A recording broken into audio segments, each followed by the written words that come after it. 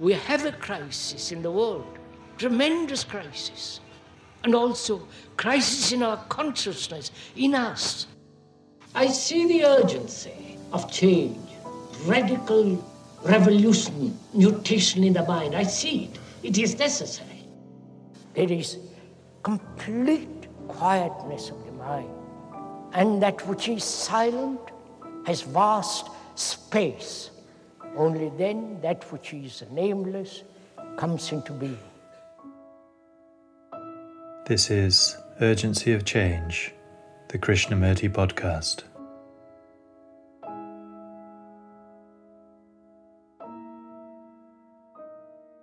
Hello and welcome to episode 61 of Urgency of Change. Each weekly episode in this season of the Krishnamurti podcast is based on a major theme of his talks, such as freedom, self-knowledge, authority, beauty, and meditation. Extracts from our archives have been carefully selected to represent Krishnamurti's different approaches to each of these universal and timelessly relevant subjects. This week's theme is emotion and sentimentality. Upcoming themes are education, violence, and intellect. This podcast is brought to you by Krishnamurti Foundation Trust. Please see our official YouTube channel for hundreds of video and audio recordings of Krishnamurti's full talks and shorter extracts. We are a non-profit charity and rely on your support to continue to preserve and make Krishnamurti's work available. If you enjoy our podcast, please consider leaving a review. This week's podcast has 8 sections. The first extract is from Krishnamurti's 5th talk in Sanand, 1976, titled Emotions Are Natural, Healthy, Normal.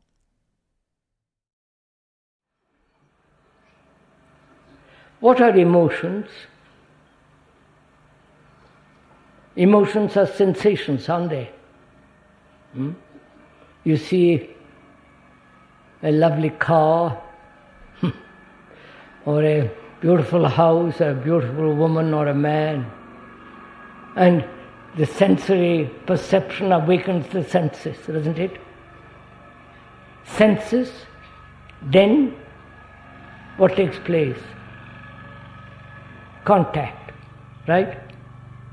Contact, then desire. Now, thought then comes in, right? Can you end, please listen to this, can you end there and not let thought come in and take over? I see a beautiful house, well proportioned, a lovely lawn, nice garden. All the senses are responding because there is great beauty, well kept, orderly, tidy. All the emotions respond, all the sensations respond. Why can't you stop there? You understand? Can it stop there and not let thought come in and say, I must, all the rest of it? Then you will see emotions or sensations are natural, healthy, normal. But when thought takes over, then all the mischief begins. So to find out for oneself whether it is possible to look at something with all the senses and end there, not proceed further. Do it. That requires, as we said, an extraordinary sense of awareness in which there is no control. You understand? No control. Therefore no conflict. Just to be totally observe that which is. And all the senses respond and end there. There's great beauty in that.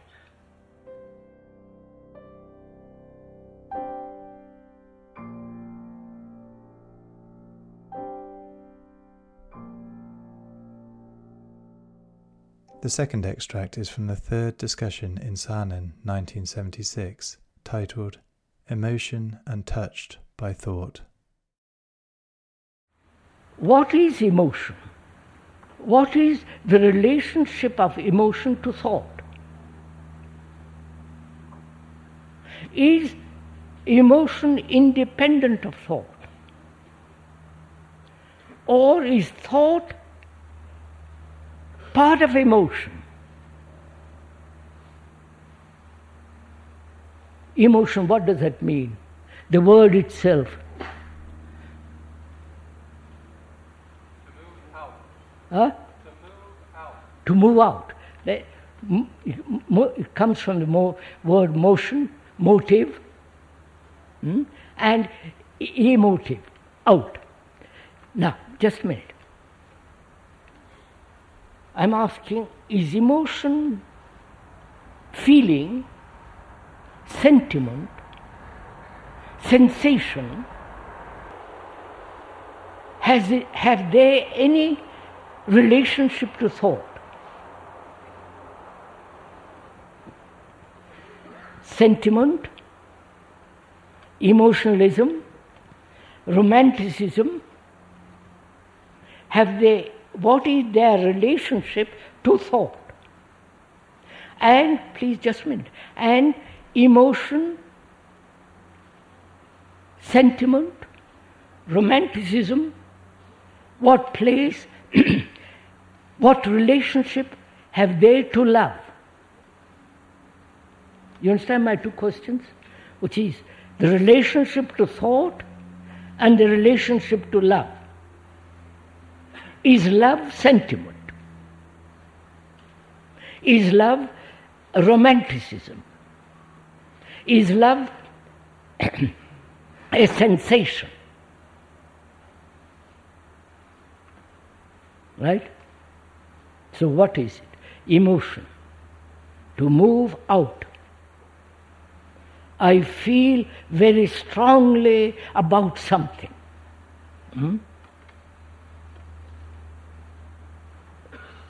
What does that imply? You feel something very strongly about what? Hinduism, doesn't matter what. Or communism, whatever it is, or dictatorship, let's call it not communism, dictatorship. Communism becoming now bourgeois. Have you emotions? Huh? Now, what is its relationship to thought? If there was no thought, would you have emotions? Or you would have sensation? Yeah. So we are asking, what is the relationship between thought and emotion? Wait, I see something very beautiful. Perception, seeing, contact, sensation, desire, then thought. And thought builds the image which is established, right? So, there is perception, seeing, then contact, sensation. If thought doesn't interfere there, it stops there, then there is only sensation. I wonder if you are meeting my point. Please, don't accept this. I may be totally wrong. So examine it, investigate it, question it. That is, I see something which is most pleasurable,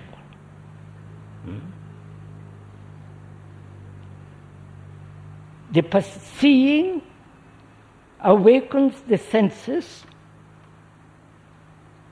right? All the senses are awakened, and can it stop there and not let desire, thought, image? You follow what I'm saying? Then is emotion merely sensation, untouched by thought? Therefore, it's no longer a movement of desire.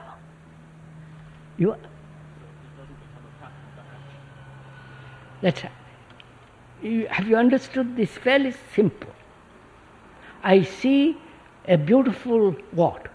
Tell me something. Woman? I thought so.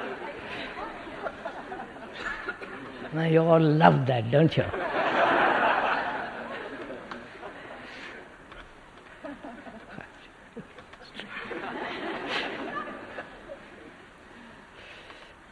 There's a perception of a beautiful woman.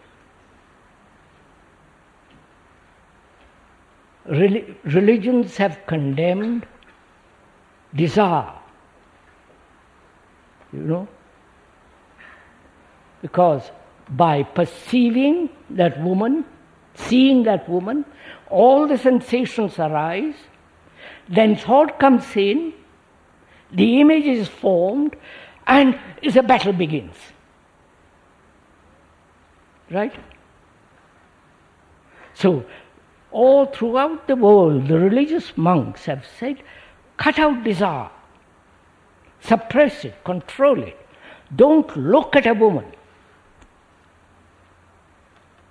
Right? I don't know if you have walked behind any priest or any group of monks. If you have, you would notice this. They look and promptly bring back and look up. Because they're dared. The whole tradition says suppress it, deny it. But what we are saying is something entirely different. Seeing that beautiful woman or man, sensations awaken, which is natural. And to stop there. Not let thought come in. Then the desire begins. Then the image making begins. You follow? You understand? You try it, do it sometime. You will see the extraordinary discipline it demands. You follow? Discipline in the sense, not imposing a pattern, but the act of learning,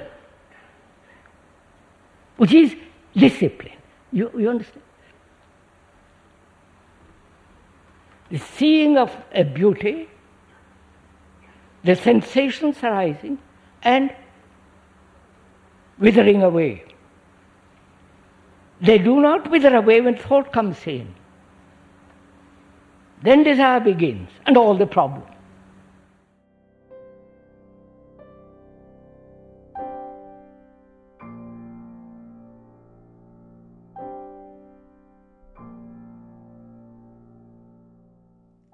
The third extract is from the fourth talk in Saanen, 1970, titled Thought Divides Intellect and Emotion. One has to find out if thought, by its very nature and structure, does not divide life into many, many, many problems. And if we try to find an answer through thought, it is still an isolated answer and therefore breeding further confusion, further misery. So first of all, one has to find out for oneself, freely, without any bias, without any conclusion, If thought operates this way,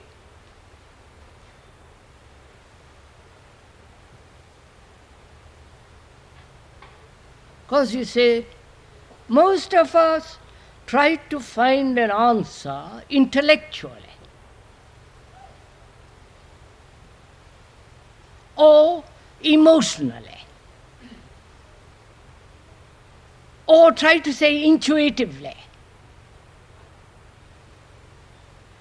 When one uses the word intuition, one must be terribly careful of that word. Because in that word lies great deceptions.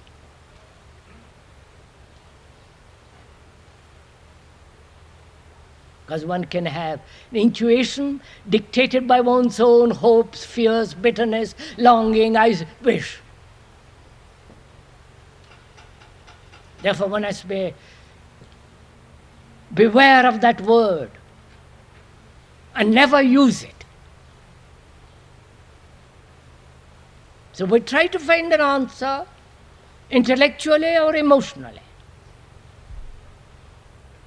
as though the intellect was something separate from the emotion, and the emotion something separate from the physical response, and so on.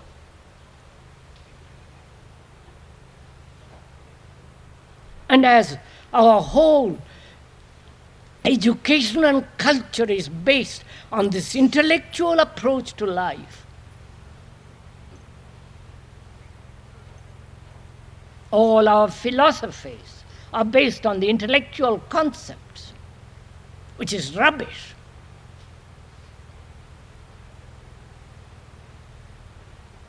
All our social structure is based on this division. And our morality is too.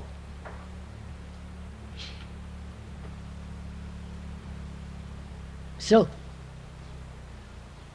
if thought divides, and how does it divide? You're following all this? Please do it as we are talking, not just play with me. Actually, observe it in yourself. It's much more fun. Then you will see what extraordinary thing you will discover for yourself.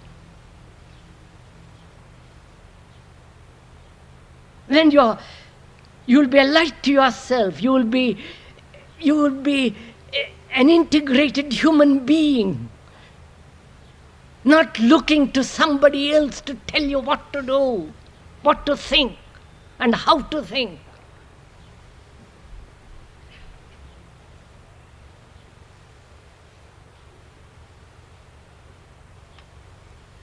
So, does thought divide? And what is thought? Thought can be extraordinarily reasonable, reason consecutively, and it must logically, objectively, sanely, because it must function perfectly, like a computer ticking over without any hindrance, without any conflict. Reason is necessary. Sanity is part of that reasoning capacity. And what is this thinking? What is thought?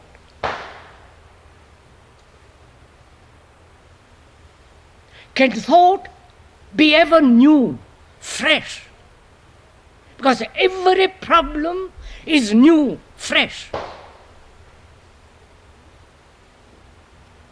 Every human problem, not the mechanical, scientific, every human problem is always new.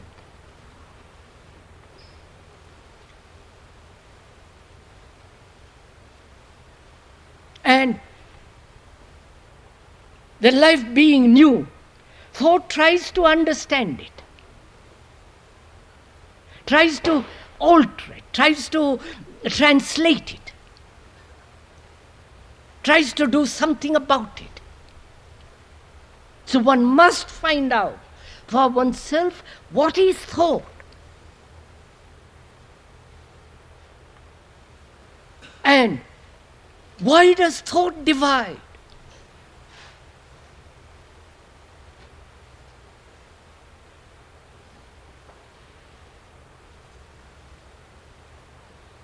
If you really deeply felt, loved each other, not verbally but really, and that can only take place when there is no conditioning, when there is no center as the me and the you.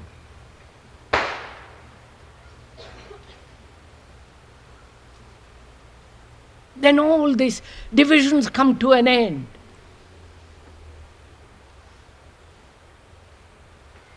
But thought apparently, which is the activity of the intellect, the brain, cannot possibly love. It can reason.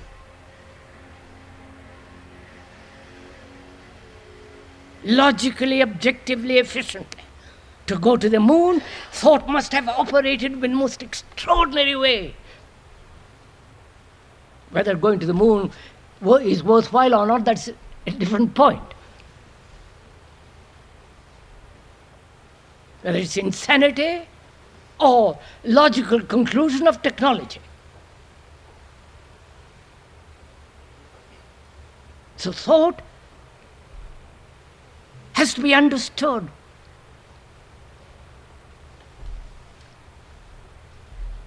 If we ask whether thought can see anything new, or is there new thought, or is thought always old? And when it faces a problem of life, which is always new, and it cannot see the newness of it because thought observes it first.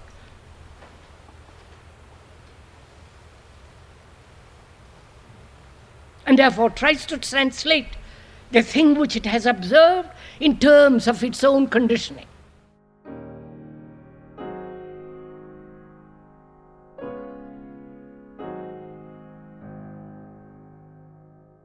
The fourth extract is from the third discussion in Saanen, 1971, titled Watching Without Thought or Emotion. This requires watching. Not concentration, but watching. In watching, you are learning. I am doing that now. I say when I am watching, if there is in that watching any operation of thought, that must inevitably result in tension, in contradiction, in resistance, because it is the determination of thought to achieve harmony. And therefore it says, I must. So I've learned. I'm asking myself, then what is watching? If it isn't thought, then what is this quality of watching in which there is no thought? Go on, sir. Is it the heart watching? Emotion, the desire, the feeling, how beautiful it must be. You follow, if I live a harmonious life, what lovely thing it will be. Getting excited by the image of harmony, which is also a resistance. So am I watching with any kind of resistance? You follow? And is that watching related to the mind, to the heart, or to the body? Or is it something outside of it? Wait, I'm not saying it is, don't jump to it. I'm asking, inquiring.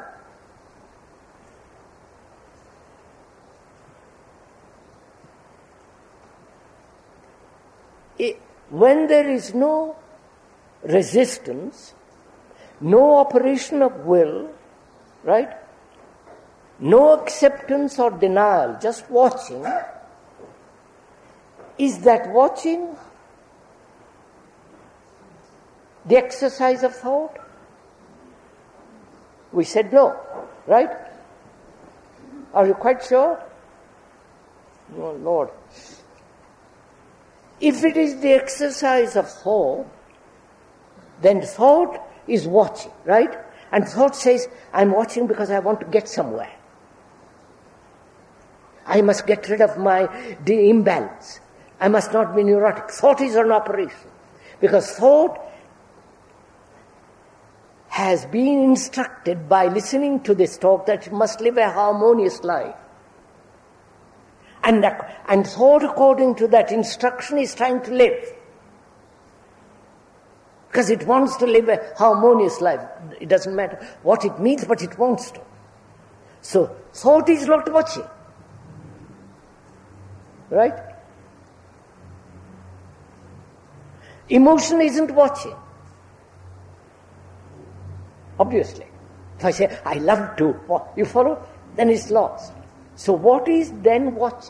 What is the quality of watching? Do live with it for 2 minutes. Don't answer me, please. Just look at it. It's not thought, obviously, right? You're quite sure. Moment it is thought, thought is memory. The old thought then says, I must not. Then in that there is contradiction, and therefore that's not watching. We've been through that. Therefore, watching is not the product of thought. Listen to it carefully. You have it if you go step by step. It is not emotional, aggressive assertion that I must watch. It's not getting enthusiastic about watching. So what is watching? Now listen to it carefully. I'll repeat this. You will see it. It is not thought. Because thought has said, I'll watch. In watching it has discovered it is operating from the past. Right? That it must achieve harmony. Because it has heard some person say, you must live a harmonious life. Therefore it says, I must. It must be a marvelous state. So thought wants to live a life of harmony. And thought cannot live a life of harmony because thought is the response of memory, which is the past. Right? Harmony means living now. Right? So it's not thought. I've learned that. The mind has learned it is not thought. Therefore, what is it? It is intelligence, isn't it?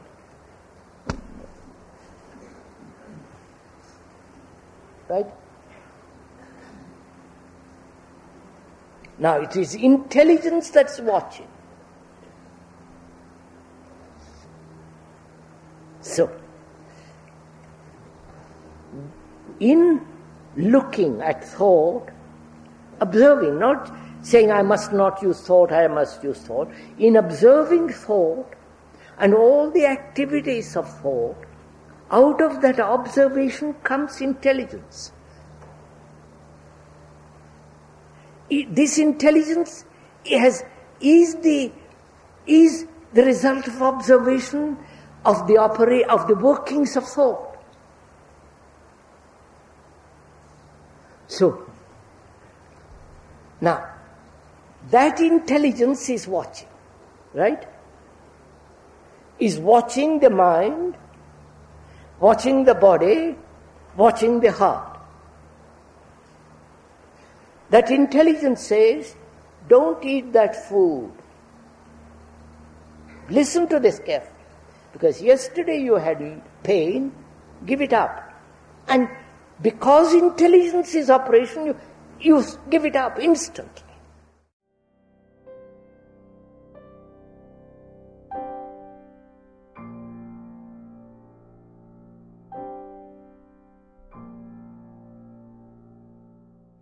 The fifth extract is from the second talk in Saanen, 1984, titled Health Without Emotional Strain. What is health?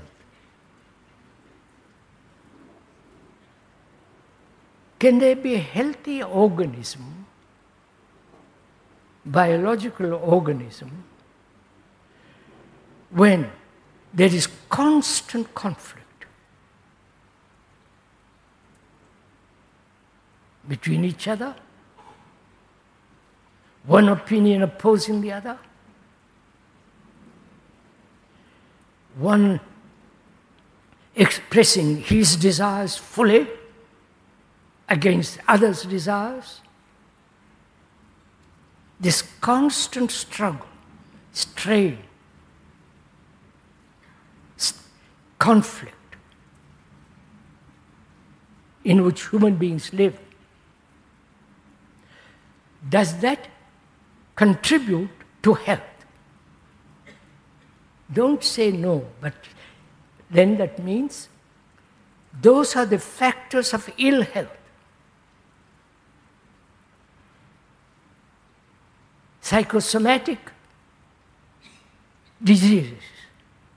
You understand all that?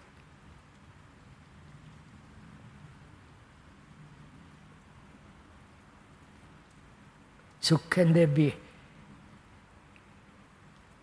intellectual health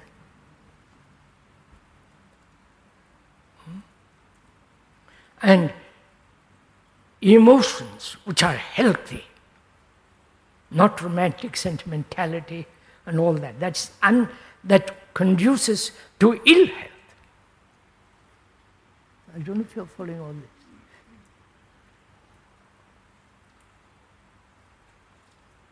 So we must inquire very deeply what is really to be healthy.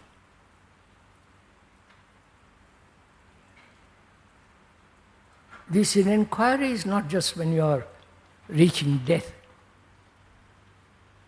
on the deathbed, but one must inquire right from when you are very young, or middle-aged, or now, as the speaker is. What is health? And health implies energy, tremendous energy. And we dissipate that energy through conflict, through strain, through all kinds of tobacco drinking, you know, all the business of it. And without becoming food fad, food fads, you know what that means? Crazy about food. Only concerned with what one eats and nothing else.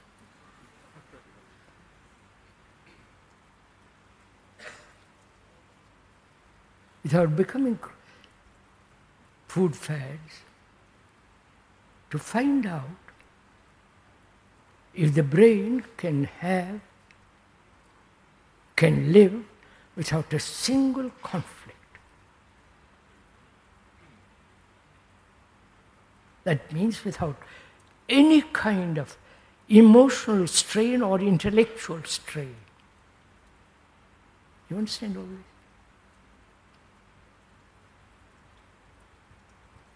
Are you doing it as we are talking, or you're just listening, agreeing, and perhaps at the end of the day you will try to think about it?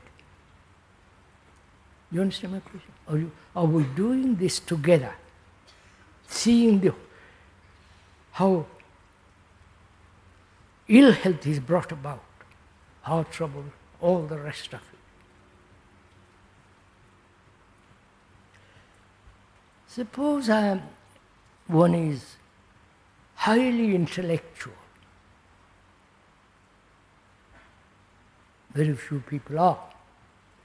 But suppose one is highly intellectual, only using that part of the brain which is called the intellect, which is only concerned with discovering new ideas, new expressions, new way of putting it, new concepts,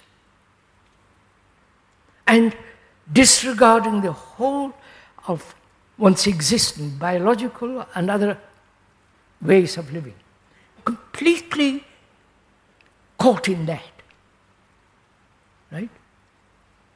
Then that affects the health, naturally. And if one is highly emotional, romantic, sentimental, as most people are, that also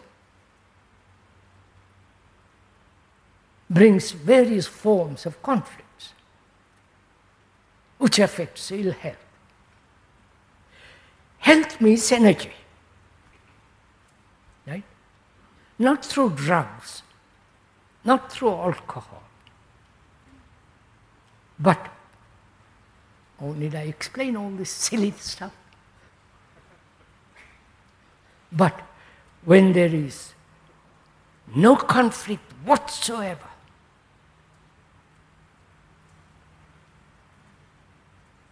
then there's tremendous health.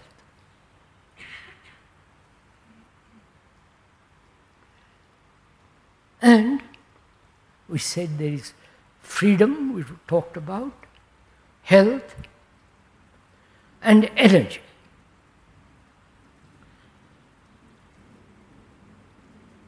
There's intellectual energy, right? The intellectual energy is when they have put a robot on the moon. It requires tremendous intellectual energy. Yes?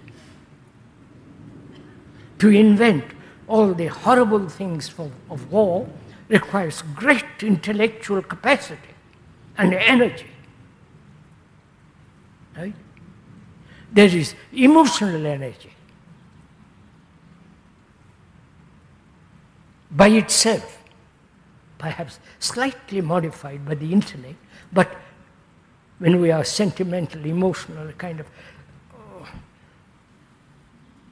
ugly, vulgar sentimentality, that too deprives energy. Right?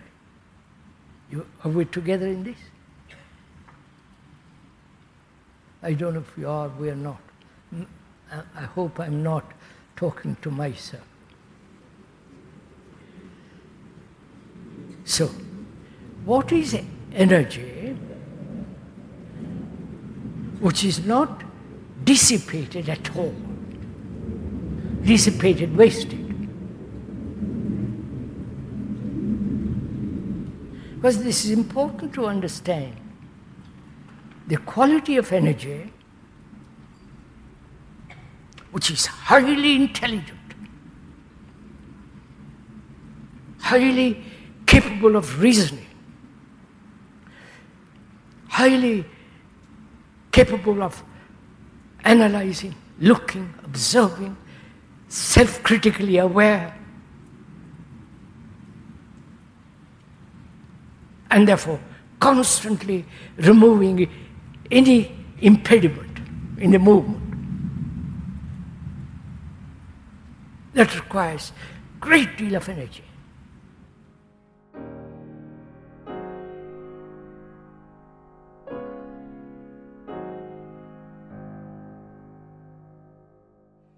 The sixth extract is from the second question and answer meeting in Madras, 1981, titled Looking at Emotion Anew. Now, can I know myself? No. That is, I have learnt, I have seen, I have been aware that I am angry. Right? That's part of my being. That's part of me. I am aware that I am angry. Why do I use the word anger? Think it, let's work it out, sir. Why do I use the word anger? Because I have been told, I have been educated, I have accepted that word, and I remember the previous angers which have, you follow, which have been named. So when there is a new reaction of anger, of that emotion, I name it. So what have I done? You are following all this? Oh Lord. Are you interested in all this?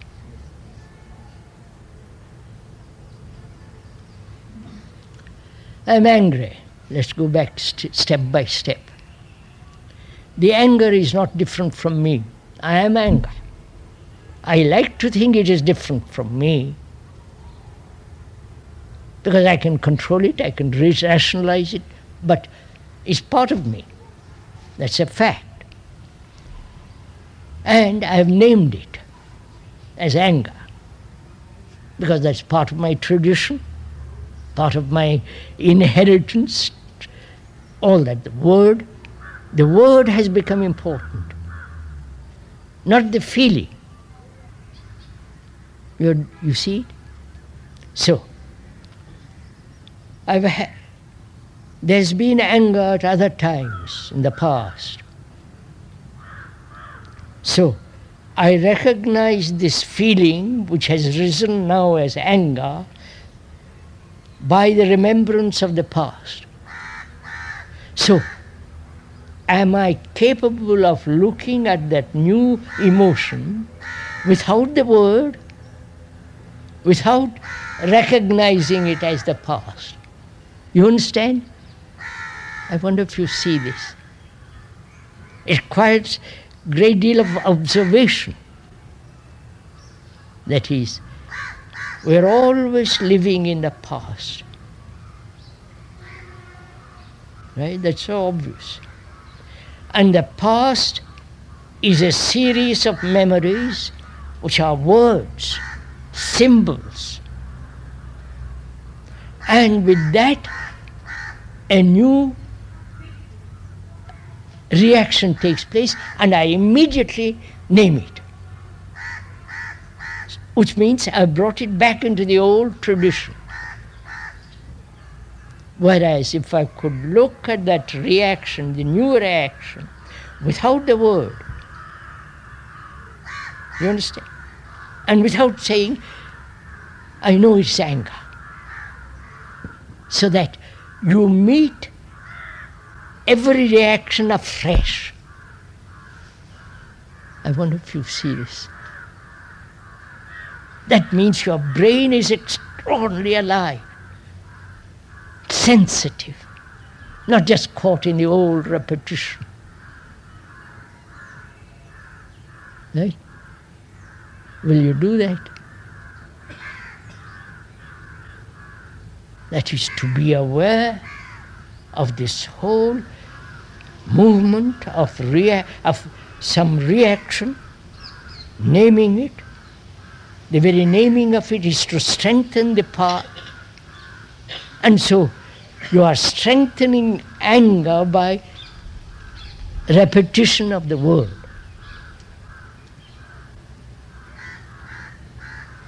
Clear? Now, the ancient Greeks and the ancient Hindus have talked about self-knowledge, knowing oneself. That is, I want to know myself. Because if I don't know myself, I'm just a leaf in the wind. So I have to learn about myself.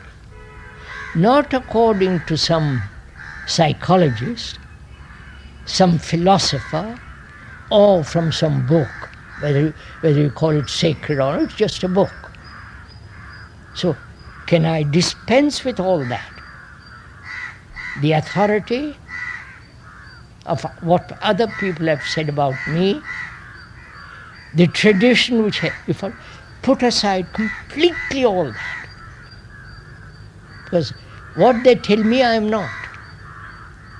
I wonder if you see all this. I have to discover myself. Myself is a living thing. So I have to learn. Now,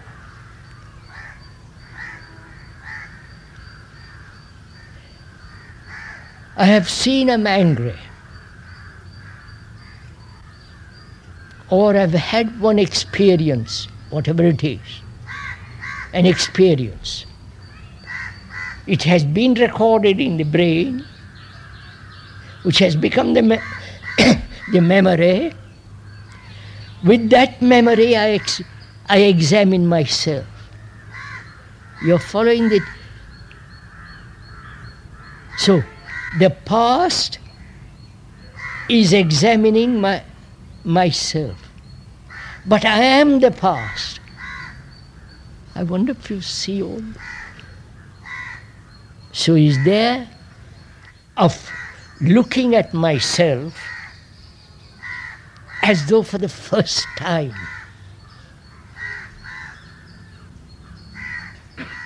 Not with jaded memories,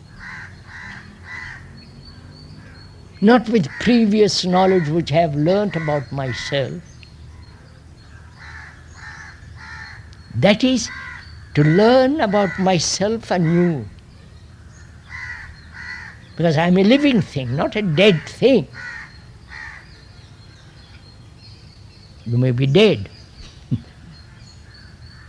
Because we're all so caught up in memories, which is dead. Tradition is dead. So, it becomes extraordinarily interesting, vital, energizing. If you can look at that tree as though for the first time, at your wife for the first time, and at your reactions, your sensations, not name them, which is to catch it in the net of the old, so that you, every time it is new. You understand this? Do it, sirs. Don't agree with the speaker. You will see what extraordinary vitality one has. Not to do mischief. That you have anyhow. But the energy that has an extraordinary quality of freshness, of something totally new.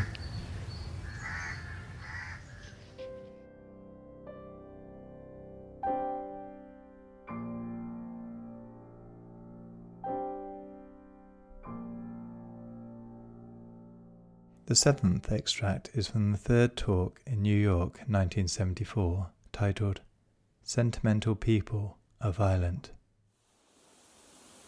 Haven't you noticed that the sentimental people are very violent? Not the people who have affection, who care, but people who are swayed by opinions, which is really sentimentality, by belief. Now, has sentimentality, that is sentiment, which is emotionalism, has it anything to do with love?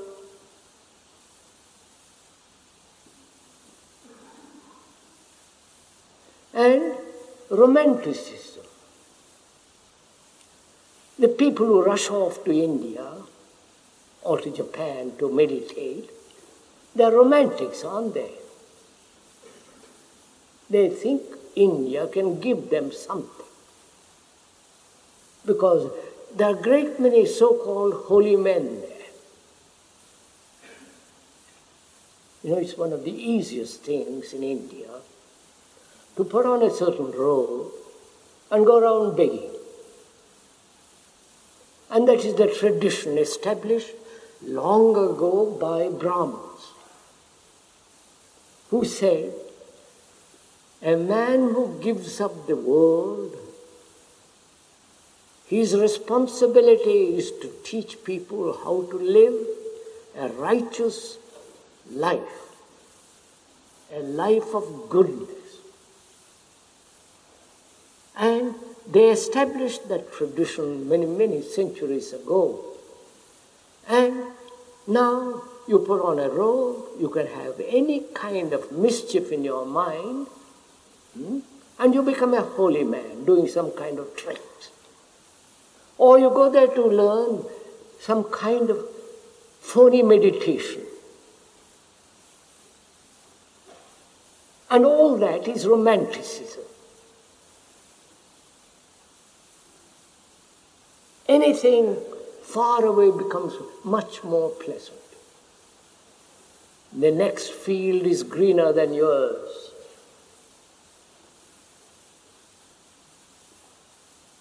Now, sentimentality and romanticism do breed violence.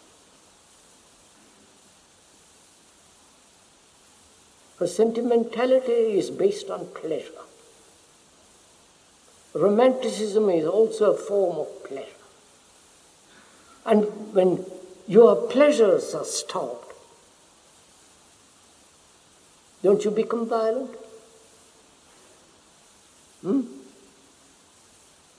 Don't you become violent when your ambitions are thwarted? Ambition is a form of sentimentality, not a rational thinking. So, love has nothing whatever to do with sentiment, opinion, judgment, justification, or romanticism, which means love has nothing whatever to do with violence.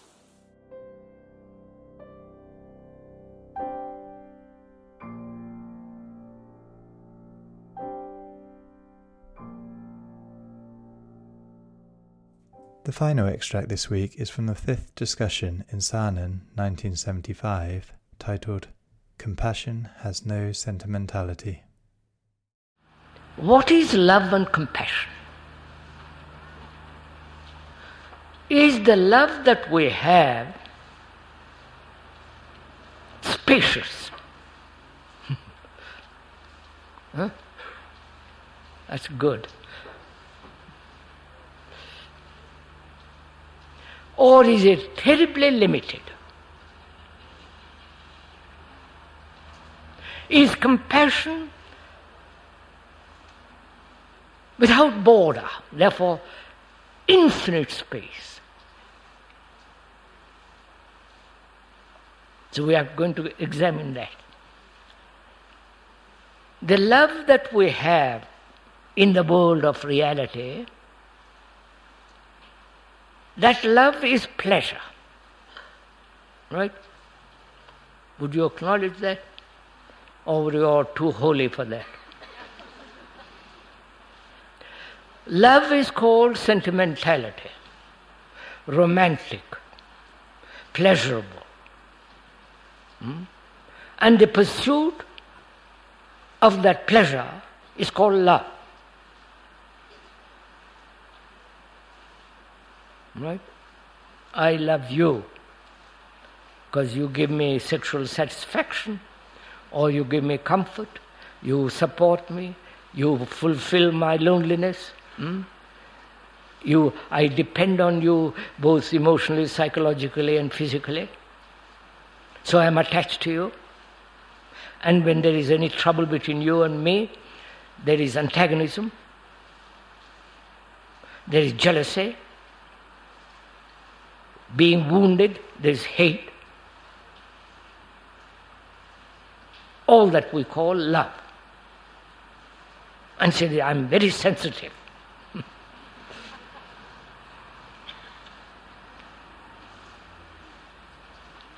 So, in that love, as we call it, which is both divine and not divine, the divine love is the invention of thought.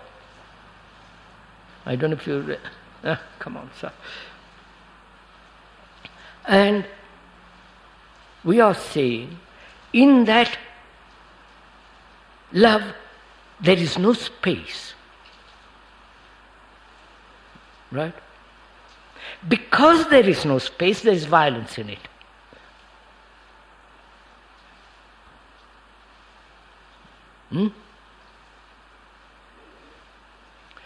So, then what is compassion? And is love pleasure? Is love the fulfillment of desire? You following all this? I love you. And in that there is pleasure. And if in that love there is any disturbance, there is jealousy, antagonism and all the rest of it. And in that love there is no space because I'm holding. I wonder if you see that. I'm clinging. Right? I don't have to go into all that silly stuff. Right? So, the so-called love has no space. And therefore, that love is really irresponsible.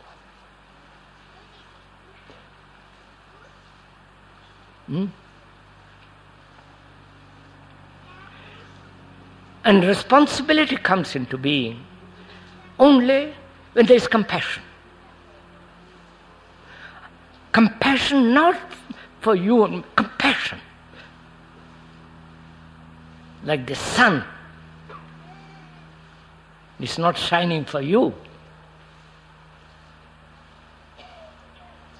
So, where there is vast space, there is compassion.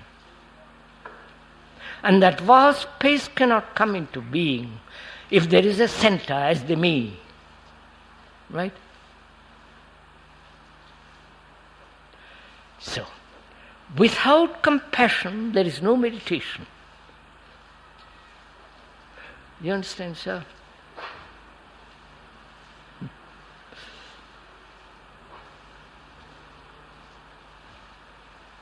Because without compassion, which means passion for everything, care for everything, respect for everything,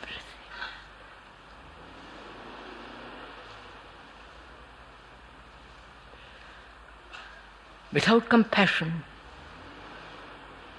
one can, without that, what is sacred can never be found. You understand? You know, we have created, thought has created something sacred. The temples, the churches, the symbols. And we worship those symbols and call those sacred. But it is the movement of thought in time and measure. So that is not sacred. Once in India, I was asked, the speaker was asked by the followers of Mr. Gandhi, and he said, all peoples can enter, every type of strata of human society can enter into that temple, for God is there for everybody. And they were asked me, what do you say to that question? I said, anybody can enter, it doesn't matter who goes in, because God isn't there. You understand?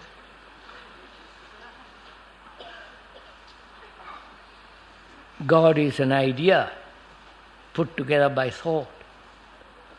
But one has to find that which is eternally, incorruptibly sacred. And that can only come when there is compassion.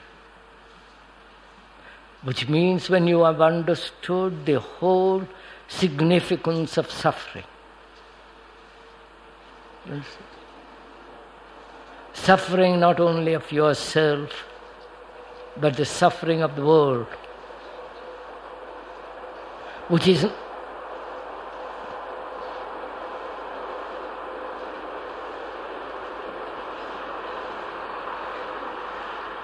the suffering of the world is truth.